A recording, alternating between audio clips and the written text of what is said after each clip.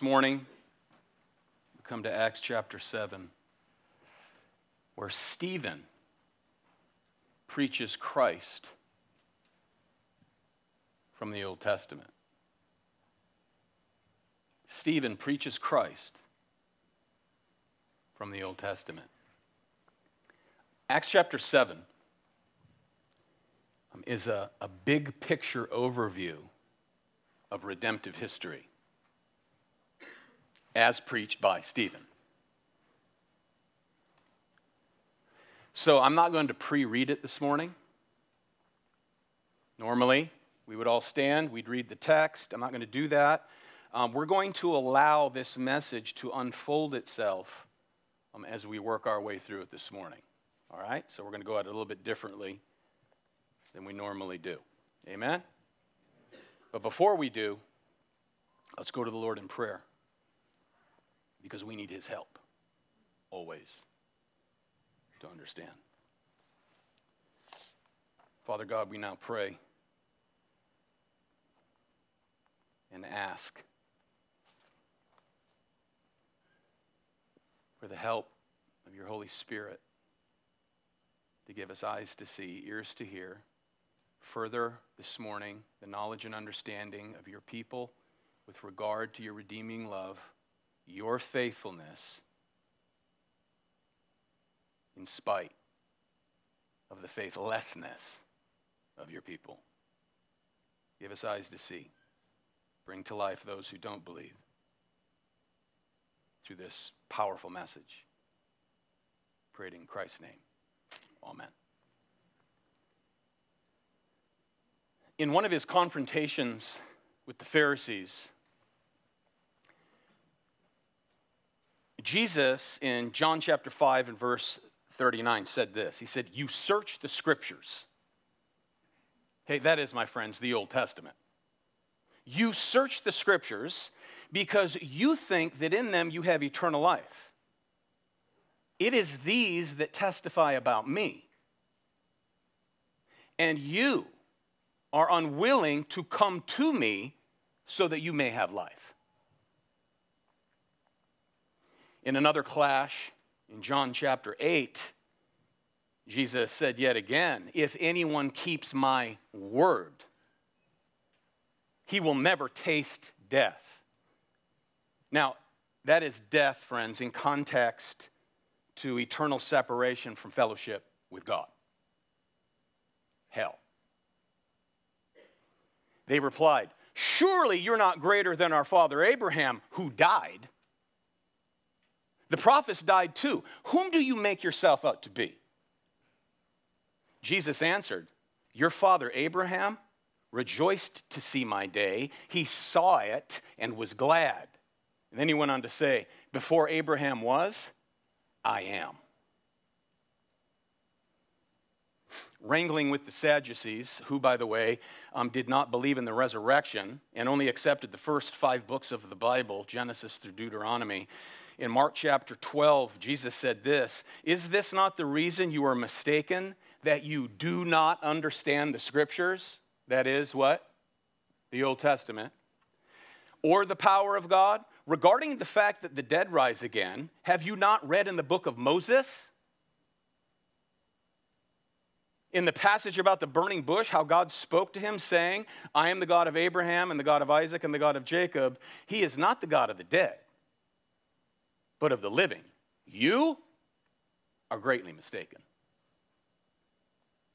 Now, when they squabbled about the Lord's disciples picking heads of grain to eat on the Sabbath, in Matthew chapter 12, Jesus said again, verse 3, "Have you not read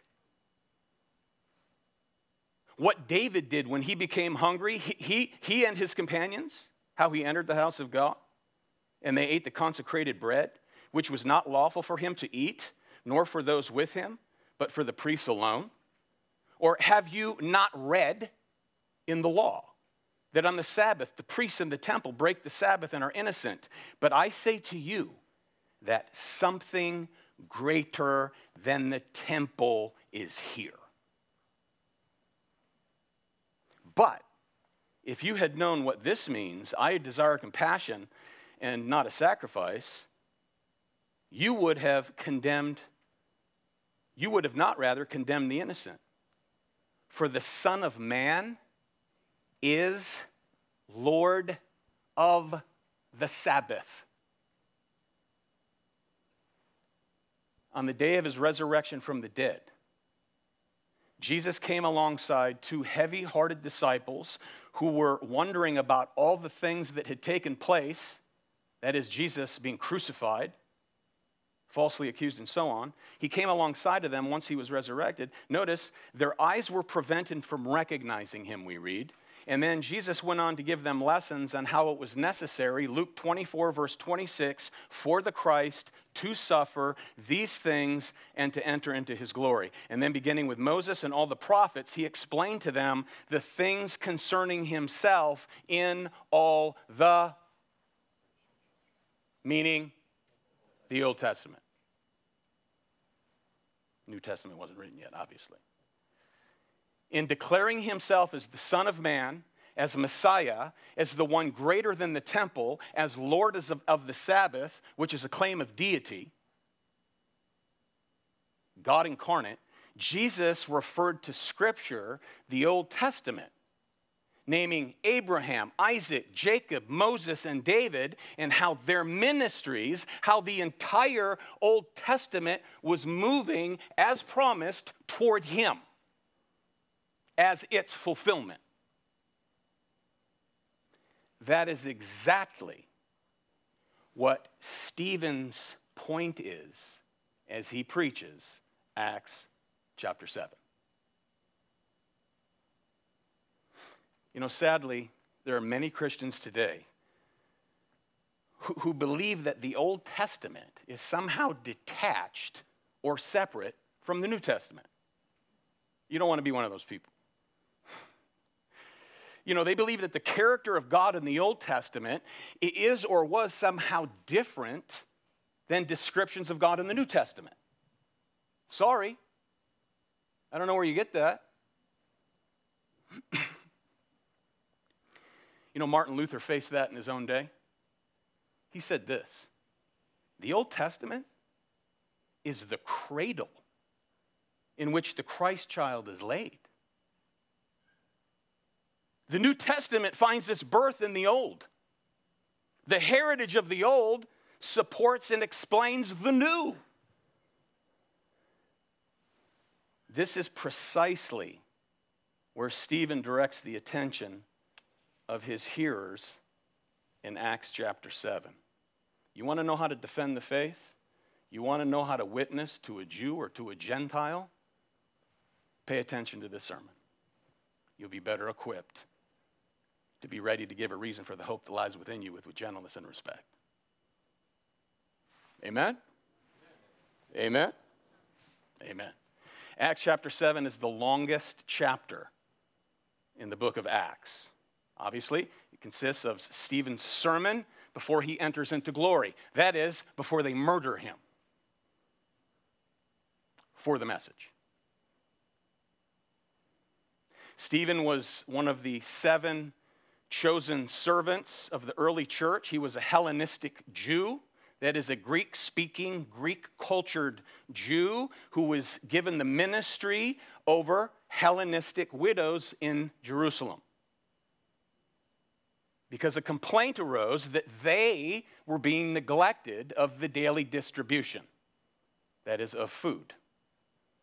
Now, the apostles know that they must address this, but if they get involved in managing all the details, they will be distracted from their primary ministry, that is, studying, preaching, and prayer. So they delegate, and the problem is resolved. They choose 7 godly, faithful men. Stephen is one of those men. So as the word of God continued to increase, the number of disciples also continued to increase. And Stephen, look back at chapter 6 and verse 8, full of grace and power, was doing great wonders and signs among the people. And then a conglomeration of Hellenistic synagogue members rallied together to oppose Stephen. Chapter 6, verse 10. But, notice, they could not withstand the wisdom and spirit with which he was speaking. They couldn't banter with this brother. It was a losing battle. These are religious leaders. This cat is a regular, everyday Christian brother, full of the Spirit, radiating with the face of an angel, whatever that looked like. So, they secretly induced men to say, verse 11, chapter 6, we have heard him speak blasphemous words against Moses and against God. And then again, verse 14, we have heard him say that this Nazarene Jesus will destroy this place, that is to say, the temple, and alter the customs which Moses handed down to us. So, this twofold charge brought against Stephen was that he was teaching about destruction of the temple, and he was defiling and desecrating the law of Moses. And now what we have in the first 53 verses of Acts chapter 7 is Stephen's defense. Now, this is not a defense as you might find in the court of law, but this is Stephen's apologia. Stephen's apologia. As believers, we're all familiar with the subject of apologetics. Apologetics, the study of defending the faith. One of the things Christians are responsible to do. Here, Stephen is doing what Peter will later write in 1 Peter chapter 3. Look at it, verse 15. Always being ready to make a defense, apologia, to everyone who asks you to give an account for the hope that is in you with gentleness and respect. So here, after charging him with speaking against the temple, notice, fixing their gaze on him, all who were sitting in the council saw his face like the face of an angel. Right there at the end of chapter 6. So here then, chapter 7 and verse 1, then the high priest said, are these things so? Have you blasphemed God, Moses, the law, and the temple? Have you blasphemed this temple? Have you done that? Stephen then walks through several high points of Old Testament history. These men do not know what they have gotten themselves into. They've just tied their own noose, spiritually speaking. Stephen proceeds to recall the most important times and events in redemptive history. How everything in the Old Testament, he points out, was moving forward as promised toward Jesus, just like Jesus did. Just like his master did.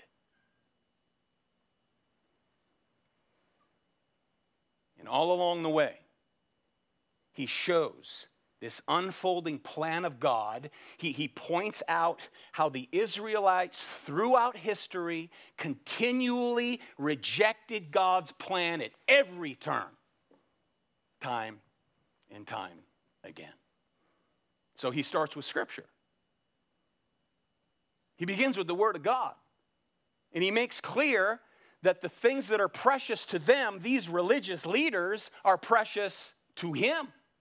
He's not a blasphemer. I love the Word. As a matter of fact, let me take you to the Word. Masterful. He uses Scripture to turn the table on them. He goes on to indict them of blasphemy. One of the charges against him is blasphemy. He turns the table and points out that they're the blasphemers. That's what I mean by they just tied their own noose. They have committed the ultimate blasphemy of rejecting God and his Messiah, his one and only Messiah, the promised one, the Christ, God's beloved Son. The very presence of God tabernacled in human flesh, the God-man, Jesus. God's temple in a human body. They rejected and jumped down to verse 52, whom, Stephen says, whom you have betrayed and murdered, just as your forefathers did the prophets who foretold of his coming. Imagine that. So having been accused of speaking against the temple, Stephen proceeds to preach on 4 major periods of Israel's history, highlighting 4 major figures. Abraham, the patriarchal period. He highlights Abraham. Then he moves on to Joseph in the Egyptian exile, and then to Moses and the Egyptian exodus, along with some of their wilderness wanderings, followed by David and the ensuing monarchy, including David's son Solomon. All right? This is where we're headed. You with me? All right. And he points out that through each and every one of these periods, places, and peoples, never, again, never was God's presence limited to any particular place. See the picture being drawn? This is a gutsy move. This man had courage. He's not only preaching against the Sanhedrin, the religious heretics of the day, but also to the effect that the temple is now obsolete.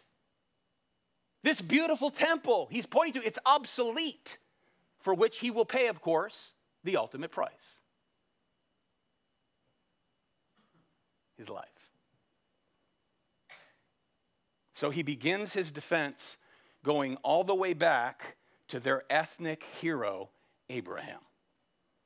The fact that long before the Jews of the temple period, the patriarchs never imagined, your hero Abraham never imagined that God was limited to or imprisoned by some building, regardless of how beautiful it may be.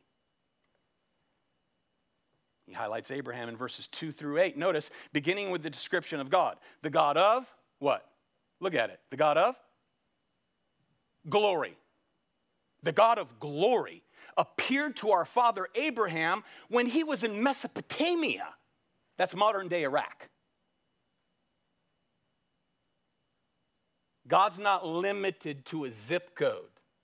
God's not limited to Mount Zion. God's not limited to this temple, basically is what he's saying.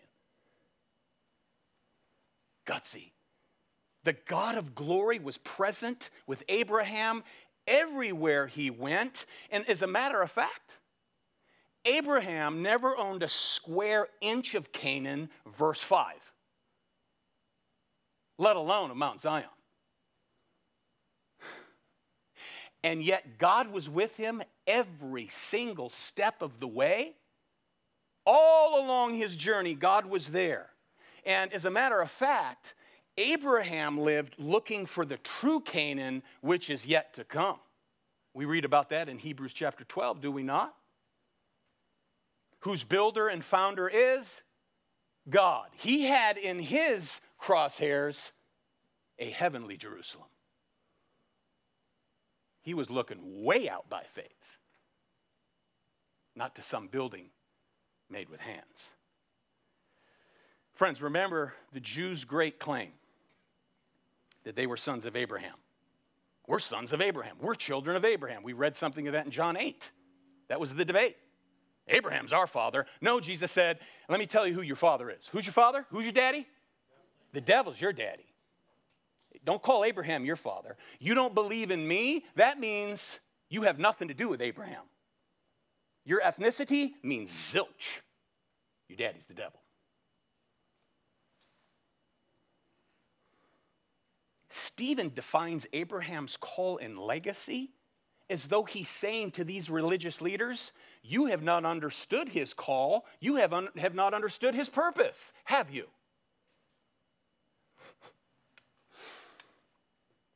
That would be unheard of to say such a thing to the Sanhedrin in Jerusalem around the temple. Unheard of. This is bold preaching. We need more bold preachers. See, the Jews were under the false impression that so long as the temple stood, so long as this temple is upright, that they were guaranteed his protection, while destruction of the temple meant that he had abandoned them. So, remember, it was against those impressions that the prophets came in the Old Testament. Look at it, Jeremiah chapter 7, verse 4. The prophet said, do not trust in deceptive words, saying, this is the temple of the Lord, the temple of the Lord, the temple of the Lord. Verse 8, behold, you are trusting in deceptive words to no avail. Will you steal, murder, and commit adultery, and swear falsely and offer sacrifices to Baal, and walk after other gods that you have not known? And then come and stand before me in this house, which is called by my name, and say, we're delivered? The temple, the temple, the temple. That you may do all these abominations, has this house, which is called by my name, become a den of robbers in your sight? Behold, I, even I, have seen it, declares the Lord. I see to the folds of your heart. Every thought, every motivation. I see through you, says the Lord. So all their hopes, all their dreams, all their desires were wrapped up in a little piece of real estate in Jerusalem on Mount Zion within this glorious, no doubt, glorious temple. Beautiful temple. With hearts a world apart from God.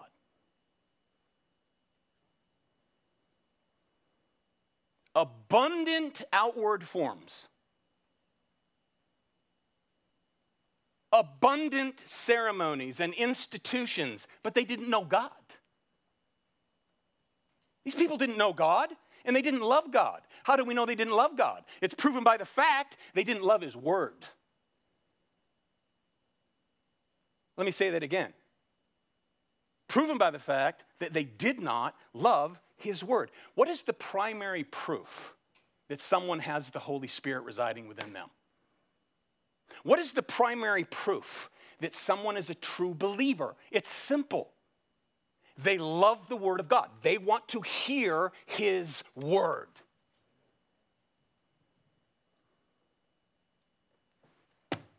This is how you hear from God. He's not going to speak from the clouds, friends.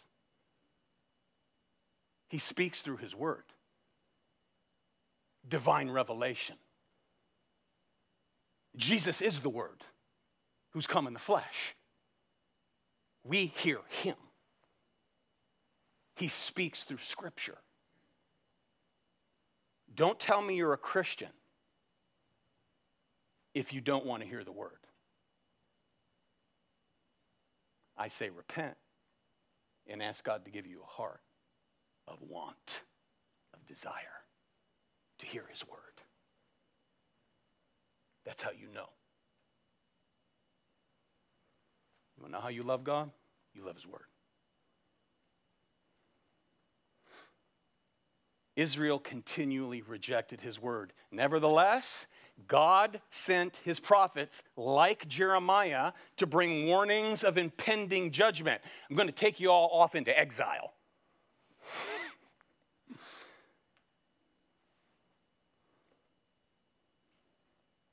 Stephen continues, notice, God made covenant with Abraham, blessed him in his old age with a son Isaac, passed down to Jacob and his sons. These are the patriarchs. And those sons, the sons of Jacob, revolted against his son Joseph out of what? Look at the text. Jealousy, verse 9. They sold him off into Egypt. You remember the story? Remember our study in Joseph? That was fun, wasn't it? Remember that? And then God eventually caused a great famine to come upon the land, and raising Joseph up to the seat of authority under Pharaoh and the mighty empire of Egypt. Amazing. All according to God's sovereign plan. Being worked out, leading us to Christ. And then, by way of God's providence, his brothers make their way to Egypt for relief, right? They sold their brother off years ago. God strikes the land with a famine. They're sitting around looking at each other at the table. Remember the story? And Jacob says, stop staring at one another. Get up off your rear ends and get down to Egypt and get some grain, find some grain, because we're going to die. Remember the story? Imagine the father. What are you looking at? What are you gawking at? Get up. Go. So they go. Chapter 7, verse 12. But when Jacob heard that there was grain in Egypt, he sent out our fathers there the first time. Joseph's brothers, who sold them off because of jealousy. And friends, look it. Just as God was with Abraham in Mesopotamia, here's his point. God, Almighty God, the God of glory, was with Abraham in Mesopotamia. He was also with Joseph in Egypt, while at the same time was with his father Jacob up in Canaan during the famine. He was there. The God of glory. There was no temple. They're accusing him of blaspheming the temple. God does not dwell in buildings made with hands. Now notice, Stephen repeats the word Egypt 6 times in verses 9 through 15. 6 times we see the word Egypt, making sure that these religious heretics here in Jerusalem grasp the significance of what he's saying about the God of glory. Verse 13.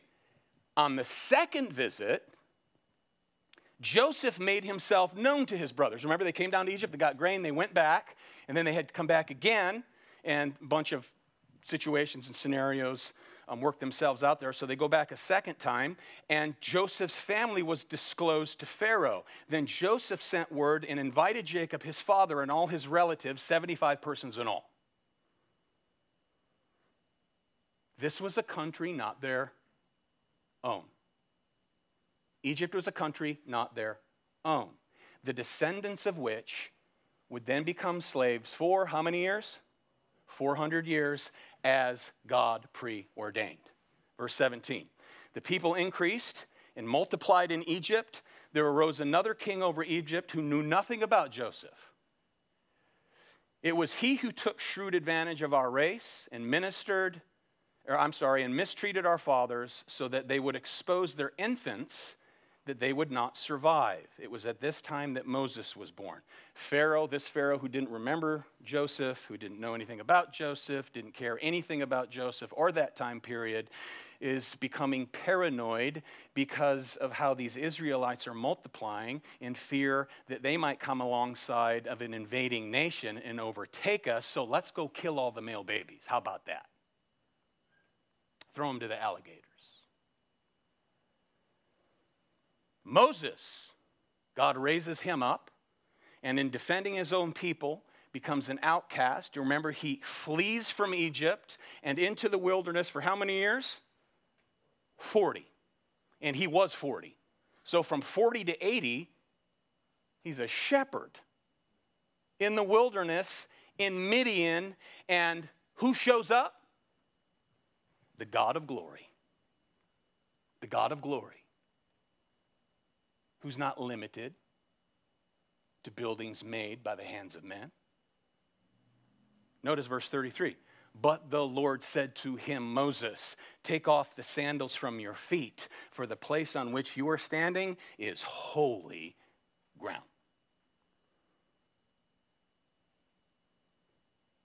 Did that take place on Mount Zion? No. Verse 36. This man, Moses, led them out, performing wonders and signs in the land of Egypt and in the Red Sea, and then in the wilderness for 40 years. This is the Moses who said to the sons of Israel, God will raise up for you a prophet like me from your brethren. Who's he referring to, beloved? Who's he referring to? Jesus, the one to come. Listen to him. When he comes, take heed. Listen. Verse 38. This is the one who was in the congregation in the wilderness together with the angel who was speaking to him on Mount Sinai, who was with our fathers. And he received living oracles to pass on to you. Our fathers were unwilling to be obedient to him, but repudiated him. And in their hearts, they turned back to Egypt. How did they turn back to Egypt? Not physically, in their hearts. God knows the heart. Back to the world. Stephen then proceeds to take them through the wilderness account, that 40 years where Israel murmured and complained in the wilderness against leadership, which is to complain against God. But, verse 42, it gets thicker. Check this out. But God turned away and delivered them up to serve the host of heaven, as it was written in the book of the prophets. It was not to me that you offered victims and sacrifices 40 years in the wilderness, was it, O house of Israel? Let's do a heart check. Where was your heart back then? You also took along the tabernacle, notice this, beloved, of Moloch and the star of the god Rompha, the images which you made to worship. I also will remove you beyond Babylon. You know what he's saying here, beloved? Every time God from heaven, through Moses, instructed the Levites, the priests, the priestly tribe, to take up, that is, pull up stakes on the tabernacle because God was moving them through the wilderness. Every time God told Moses to tell the Levites to pull up stakes, he says every time they did that, the people picked up their idols and moved them on to the next location. That was their heart. What did the tabernacle represent? The dwelling place of God, the God of glory. And they picked up their idols and went on to the next location. Remember what John Calvin said about the human heart? It is a perpetual idol what? Factory. May we always beware. May we run to the cross every day. May we run to his grace every day. May we repent of our sin every day because we're saved. Right? Another sign of a believer is that they have a repentant heart, a repentant cry. They realize they're sinners. They struggle with sin, which is a sign that you're saved. If you struggle with sin and it grieves you, that's not a sign that you're not saved. To the contrary, amen. They pick up and they took up their idols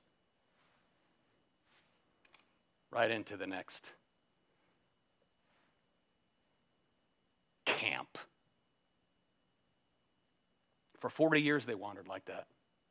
Had God forgotten his people? Had God forgotten his promises? No. No. So as with Abraham, Jacob, Joseph, so too with Moses, God is with his people. There again in Mesopotamia. He's with his people in Egypt. He was with his people in Canaan. He was with his people in Sinai. And then he introduces David and Solomon. Verse 46.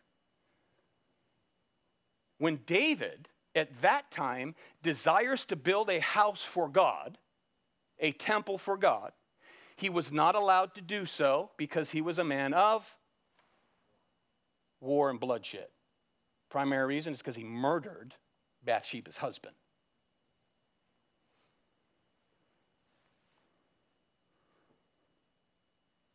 His son would build the temple.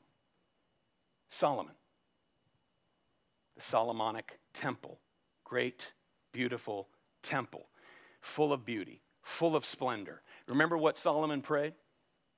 The Most High does not dwell in houses made by human hands. He does not. So Stephen, in his preaching here, draws a contrast between made by hands and made without hands. And notice what he goes on to say in verse 48. As the prophet says, this is God speaking, heaven is my throne. The earth and all the creation, it's my footstool. The earth is the footstool of my feet. What kind of house will you build for me? I mean, let's reason together. What could you do for me? Nothing. What place is there for my repose? What, are you going to give me a place to take a nap? I mean, a place for me to rest? I don't need to rest. Come on. Was it not my hand which made all these things? The universe. Okay, I spoke this thing into existence. What are you going to make for me? What are you going to do for me? So here then, Stephen now, back to Stephen. After making a conclusive defense of the faith, his apologia, notice the indictment. Verses 51 to 53. You men who are stiff-necked, uncircumcised in heart and ears, are always resisting the Holy Spirit. You're doing just as your fathers did. Which one of the prophets did your fathers not persecute? Answer the question. They killed those who had previously announced the coming of the righteous one, that is of Christ, who betrays and murders you have now become. Betrayers and murderers you have now become. You who received the law as ordained by angels, and yet you did not keep it. The key verse of understanding this entire speech is verse 51. You stiff-necked and uncircumcised in heart and ears are always resisting the Holy Spirit. You're doing just as your forefathers did. That's heavy. You know the phrase stiff-necked? That phrase there, you know where that comes from, don't you? That's etched in Israel's memory because that is what God referred to Israel as during the golden calf debacle. You're stiff-necked.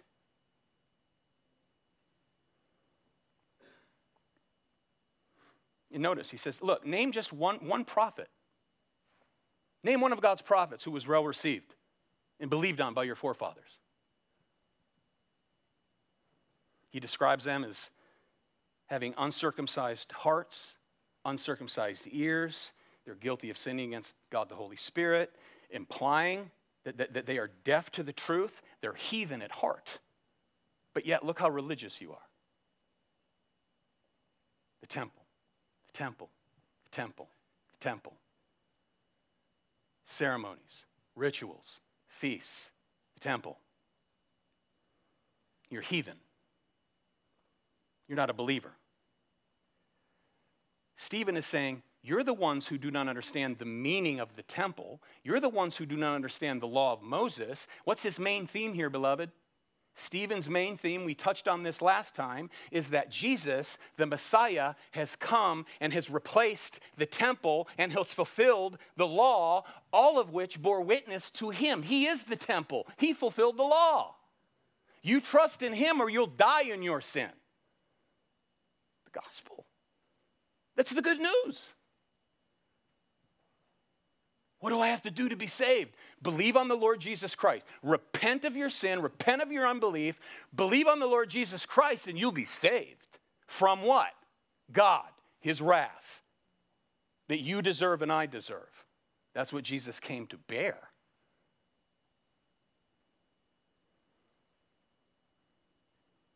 Verse 54, now when they heard this, they were cut to the quick. And they began gnashing their teeth. They're not grinning. Oh, that was a great speech. They're gnashing their teeth like an animal, like a wild animal. What is it that makes someone angry? Really angry. Think about it. What makes someone really angry? The fact that they're dead wrong. When someone has an unassailable argument against you, the facts are so clear, you can't even open up your mouth to defend yourself. Makes you angry. They're full of rage. They're cut to the quick, which cut to the quick literally means to be sawn in two, to be sawn in half, to be ripped apart. The veneer of their false piety has been torn to shreds. They look religious. He just took an axe, a spiritual axe, to this veneer. Laid bare. So here's Stephen preaching in the power of the Holy Spirit. He's showing them very carefully, very craftily, very factually that they are no different than their countrymen of ages past who killed the prophets. And they have demonstrated that in ultimate form by crucifying Christ. And they're soon to demonstrate it once again by stoning this man to death. So notice the irony. The religious leaders,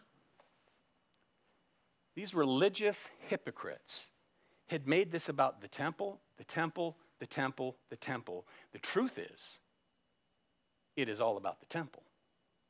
It's all about the temple, but not about the temple they think. Not about the temple they think. Their Jewish national identity took precedence over its identity, the temple's identity with God's Son, the promised Son of God, the Messiah. And then they made the sacrificial system within the temple more important than the ultimate sacrifice himself. Jesus, the Lamb of God, slaughtered before what? The foundation of the earth, preordained by God. And they missed him. Friends, why don't we have to make a pilgrimage to Jerusalem at least once in our lifetime? Okay, why do we not have to look towards Jerusalem and bow down 3 to 5 times a day in prayer? Why was the temple destroyed in AD 70? Why will there never be the necessity for another temple? Because Christ tabernacled among us. Christ, the temple of the living God, came, died, rose again, and dwells in the hearts of his people by faith. That's why.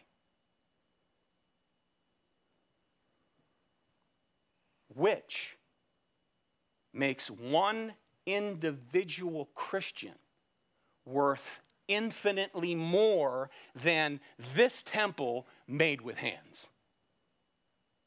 Infinitely worth more than any temple, regardless of its beauty. God has nothing more to do with that temple. This temple, when Stephen preaches, will be razed with a Z to the ground in just a few years. Why? Because God's Son has been raised with an S, into heaven, into glory, and now dwells in his people's hearts by faith. That's why. Temple?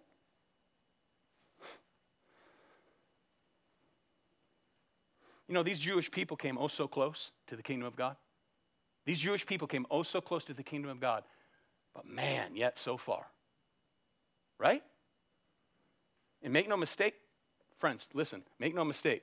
The deepest, darkest recess of hell is reserved for these people sitting here on this day, standing here on this day. unless they repent. Unless they repent.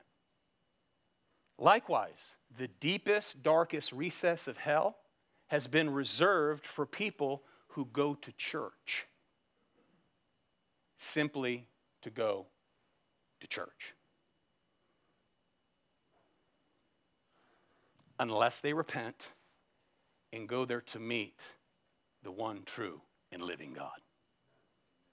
This is fact. This is word. Because men, their heart, they don't change, but by the supernatural work of Almighty God. We're still driven by religion inside. God hates religion. Hates it. See, there's a similar problem with many professing Christians today. And the issue is that there are two kinds of Christians. Two kinds, on the outward anyway. Those who merely profess faith and those who actually possess faith. Some merely profess. I hear people say, I was born a Baptist, I'll die a Baptist. Or, I was born a Presbyterian, and I'll die a Presbyterian. Or a Lutheran or whatever, fill in the blank. Those who go to church as a duty, doing their thing, and they leave happy that they went to do their thing. Mere professors of faith. How do I know that's the case? Very simply, beloved, because in so many places, the gospel today is not preached. The word of God is not read. There's nothing of the word of God. People go to church in droves, that is, they go to buildings in droves, and they're simply wasting their time. They have a theology like these Jews. The temple of the Lord, the temple of the Lord, the temple of the Lord, and they completely miss and do not know the Lord of the temple. Do you know the Lord of the temple? Do you know Jesus Christ personally? Have you repented before the living God and accepted God's one and only sacrifice, his son Jesus Christ, as your substitute? Because you're not going to make it in on your own merit. And he only has one substitute. His son. And by his resident presence in you, that makes you temple of the living God. That's good news. Unless Jesus Christ dwells in man's heart by faith, you stand condemned. Come to Christ and be saved. Now there are those, most of whom make up this local assembly, who possess saving faith. See, they attend church realizing that they are the temple of God. We are the temple of the living God. We gather as the temple to worship the king of the temple, Jesus. That's why we come to church, to worship the king. So, how do they respond? Notice, they cover their ears and they gnash their teeth. They cover their ears and they gnash their teeth. We do not want to hear this. They're filled with rage out of control. They grind, they gnash their teeth at Stephen. Remember what Jesus said about gnashing of teeth? Jesus said this, all those who die without God, rejecting Jesus Christ as his only way to the Father, will go to hell, where Jesus said repeatedly, there is wailing and weeping and gnashing of teeth. What that means, beloved, is that hell does not have a remedial effect. When a person goes to hell, it does not produce remorse in that person. It only increases their anger and rage toward God, who confined them there. God confines sinners to hell. And they rage and they gnash their teeth at him forever. And as an image bearer of God, every human being is an image bearer of God. Imagine hell in eternity, where the image of God is dismantled and dismantled and dismantled until you become like a beast, raging and gnashing at your Creator because you rejected Christ.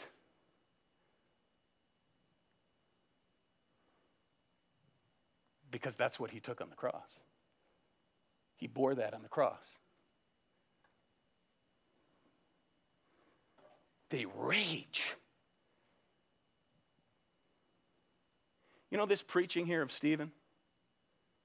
This is an example of God's word being faithfully proclaimed and how it divides between soul and spirit, joints and marrow, thoughts and intentions of the heart. True preaching does just that by the resident power and presence of God, the Holy Spirit. That's why he tells preachers, preach the word, whether they like it or not. That's what Stephen does, just like his Lord, just like his master. And it shreds their hearts wide open. Their rib cage is pulled back. And their hate for God is on display. They hate God. They hate his messenger. They're about to put him to death. Now notice they're full of hatred in contrast to this Stephen, the messenger, who's full of the Holy Spirit. This is beautiful. And notice, he says, here's Stephen. Okay, they're lobbing stones, right? They drag him away, and he looks up. Behold, he says, I see heaven open, and the Son of Man standing at the right hand of God. You need to fear proclaiming Christ? What's the worst that can happen? People usher you into heaven. That's the worst thing that can happen to you. They kill you. So Stephen, notice, with an otherworldly countenance, the face of an angel, gazed into heaven and saw the glory of God and Jesus standing at the right hand of the Father. Now, the fact that Jesus is standing is ever so significant, because everywhere in the New Testament where it refers to Jesus in heaven, it has him sitting, not standing. Sitting at the right hand of the Father. Why? Because his priestly work on earth is done. The priests in the Old Testament never sat down. He is the ultimate prophet, priest, and king, and as priest, his work is complete. He sat down. Here he stands up to receive one of his own, as F.F. Bruce put it in his commentary. Stephen, and I quote, has been confessing Christ before men, and now he sees Christ confessing his servant before the Father. Isn't that beautiful? So imagine, okay, you're in a court of law. You're ordered into a courtroom. You're accused of a heinous crime. You're on trial for your very life. You've made your plea of innocence. I'm innocent. I did not commit this crime. You sit down, and here comes the prosecutor's opening statement. Here he comes. When he's finished, he turns it over to the counsel of the defense to make his opening statement, but there's no defense counsel present. You're all alone. And then all of a sudden, imagine, the judge stands up. He comes out from behind the bench, comes down to the floor, and he says, I am counsel for the defense today. You have the judge on your side. The judge is now your defense attorney. What Stephen sees here, the heavens open, and the judge of heaven and earth, Jesus the Christ, the victorious Son of God, rises in his defense. That's what he sees. Standing at the right hand of God, the Father. Verse 59, they went on stoning Stephen as he called on the Lord. As he called on the Lord. Behold, I see him. I see him standing. They went on stoning him, and he called and said, Lord Jesus, receive my spirit. Does that sound familiar? Receive my spirit. What did Jesus say from the cross? Father, into your hands I commit my spirit. Here, Stephen commits his spirit into the hands of the Son. to whom all power and authority has been given from the Father. Receive my Spirit, Lord Jesus. Verse 60, Lord, do not hold this sin against them. Does that sound familiar? Even in his death, he reflects the words of the character of his master, Jesus Christ.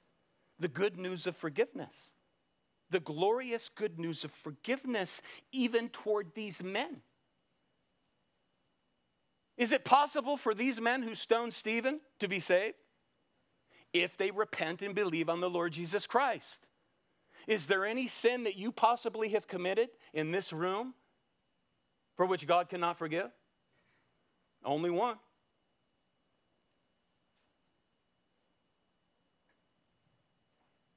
Reject Christ as God's only means of substitutionary satisfaction to the Father. Unforgivable. Repent and believe, and you'll be saved. You don't know what I've done. It doesn't matter. God knows. You repent and believe on his Son, and all your sins are washed away. They're removed as far as the east is from the west. And if you get stoned on the way home because you say Jesus, you'll see your Lord stand up and receive you. Word. Almost done. Notice Stephen says, Lord, do not hold this sin against them. That is a prayer. That's not a statement. I mean, Stephen doesn't say, I forgive you. He could have said that. He didn't say to those stoning him, I forgive you all. He doesn't say that. He prayed to the Lord Jesus himself that he might extend his forgiveness to his enemies. Because if you persecute my people, you persecute me. Lord, forgive them. Now, is that a fruitful prayer? Oh, yes. Remember, this is a move. Stephen is showing by way of his speech God's movements throughout redemptive history. And here, this prayer is fruitful because they laid their garments, look at the text. They laid their garments at the feet of a young man named Saul of Tarsus, who persecuted the church, who was taking not merely men, but men, women, and children who profess Christ off and into prison. They laid down their tunics so that their arms could be loosed and freed up to stone this man, and they laid them at the feet of the captain on that day, this Saul of Tarsus, who consents to the death of Stephen. And as Acts 26 seems to indicate, which is Paul's own testimony later in his life, you can read it this afternoon, he seems to indicate there that he was already a member of the Sanhedrin and he cast his vote on that day for his death. Oh. Forgive him. And there at the feet of Stephen is this man Jesus will call to himself like a brand plucked from the fire in answer to the prayer of this martyred man. And this day, this murder is an image that Saul of Tarsus, who becomes the Apostle Paul, will never forget. I'm the least of all the apostles because I persecuted the Lord's church. And he showed me mercy. He saved me. He made me a preacher of his gospel. Early church father Augustine said this: the church owes Paul to the prayer of Stephen. So here's Luke, the author, laying the groundwork for the great victory that God will win through Saul, that is the Apostle Paul's conversion and his subsequent missionary service, taking the unstoppable gospel witness worldwide. God's redeeming purposes right here. So as a witness of our Lord Jesus Christ, Stephen's violent death, notice, this is a very violent death. We'll talk more about that next week. And how they actually grieved for him. But notice, his violent death, notice, it's meant with the words, and he fell asleep. Violently stoned to death, and he fell asleep. His body keeled over. To be absent from the body is to be present with the Lord. He saw the Lord stand up to receive him. I see the Lord. Behold, I see my Lord. He receives him. At that moment, he was in glory. The presence of God. You see, friends, for the Christian, death is swallowed up in what? Victory. Death is swallowed up in victory because we're in Christ Jesus, so we're able to say, "Oh, death, where is your sting? Where is your sting?" You'll never taste death, believer. Those outside of Christ, the death that they taste is everlasting torment. They are away from God's gracious goodness, just general revelation itself. The light of the day, cast into outer darkness, away from God's gracious presence. This is as close to heaven as an unbeliever ever gets. Don't go there. Don't go there if you're an unbeliever. Come to the one who stood up on this day, because precious in the sight of the Lord is the death of his saints. And God's delighted on this day. And friends, there is a welcome. There is a welcome waiting for everyone who is in Christ, and it's this. Yes. Enter in to the joy of your Lord. Enter in. This Lord who does not dwell in buildings made with hands, but in the hearts of those who are his by faith alone, in Christ alone. Amen? May God bless his word to your hearts. Father, we thank you for this. What an amazing scene.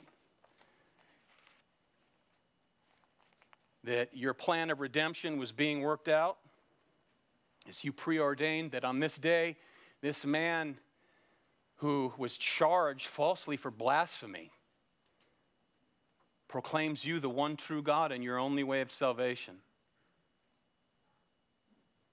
And he paid for it with his life.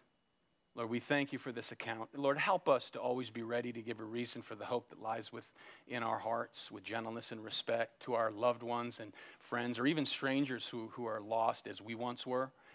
And Lord,